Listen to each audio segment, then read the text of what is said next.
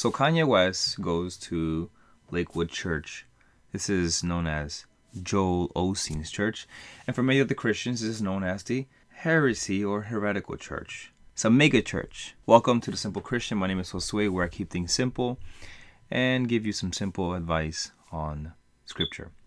Today I wanted to talk about the good things about Kanye West attending Lakewood Church and maybe give us some ideas, maybe some insight on that. I think too often we see Christians pointing the finger way too much. But then sometimes we don't see a lot of righteous judgment, as it's in John 7:24. It's like Christians, we become too afraid.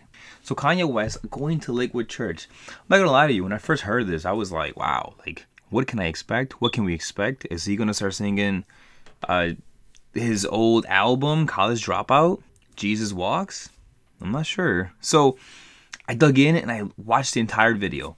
It was like 21 minutes that Kanye West was talking. You see Joel Osteen there right next to him. It was kind of weird. I mean, I thought Joel Osteen would kind of leave the pulpit or the stage. He stood there the entire time, maybe wondering if Kanye West will say something that would spark his ears.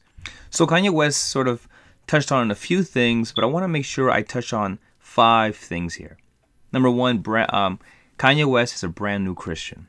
So we have to treat him like a brand new Christian. He doesn't know doctrine. He doesn't know theology. He doesn't know about the pneumatology or ecclesiology, the doctrine of the church or the doctrine of salvation. We can't expect him to quote Calvin or quote, Wycliffe. We can't expect him to quote church fathers. We have to expect him to just say things that may just come off heretical.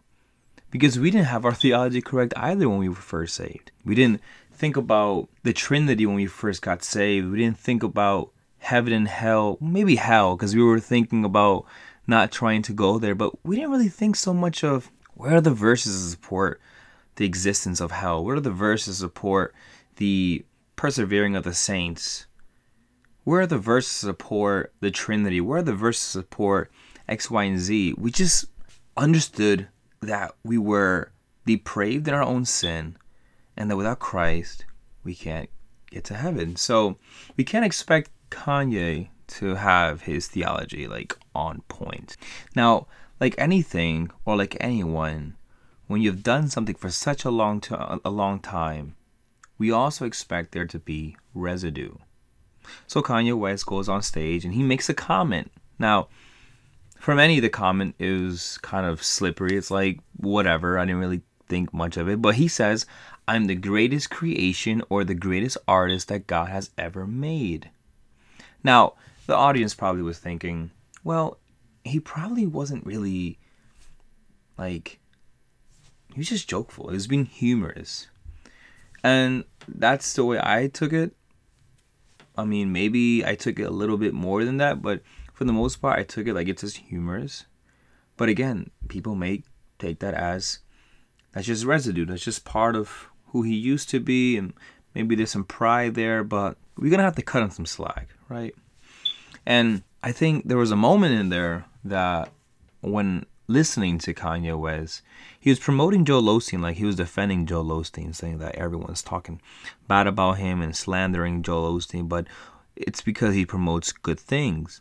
Now, we think that good things are always associated with Christianity and that God is good and God's goodness somehow reflects human goodness and that humans are the ones who can define what good is. So therefore, God is under submission to how we define what good is. So therefore, if God chooses to take life, right, since Deuteronomy tells us that God is the God who can give life and take life, apparently, when God takes life, that's not good. But when God gives life, that's a good thing. We have to be very careful of how we define what good is and know that whatever is good is because God's good, not because God is somehow hellbound by human construct of definitions or a game of semantics. Now, his album was good. That's my opinion. I think his album was actually really good. I think Closed on Sunday gave a nice, thorough instruction of Christian household, getting together, praying on Sundays, going to church together on Sunday, eating at a table on Sunday, right? And talking about resisting temptation. There's nothing bad about that song, Close on Sunday. I think it's one of the nice songs in the song.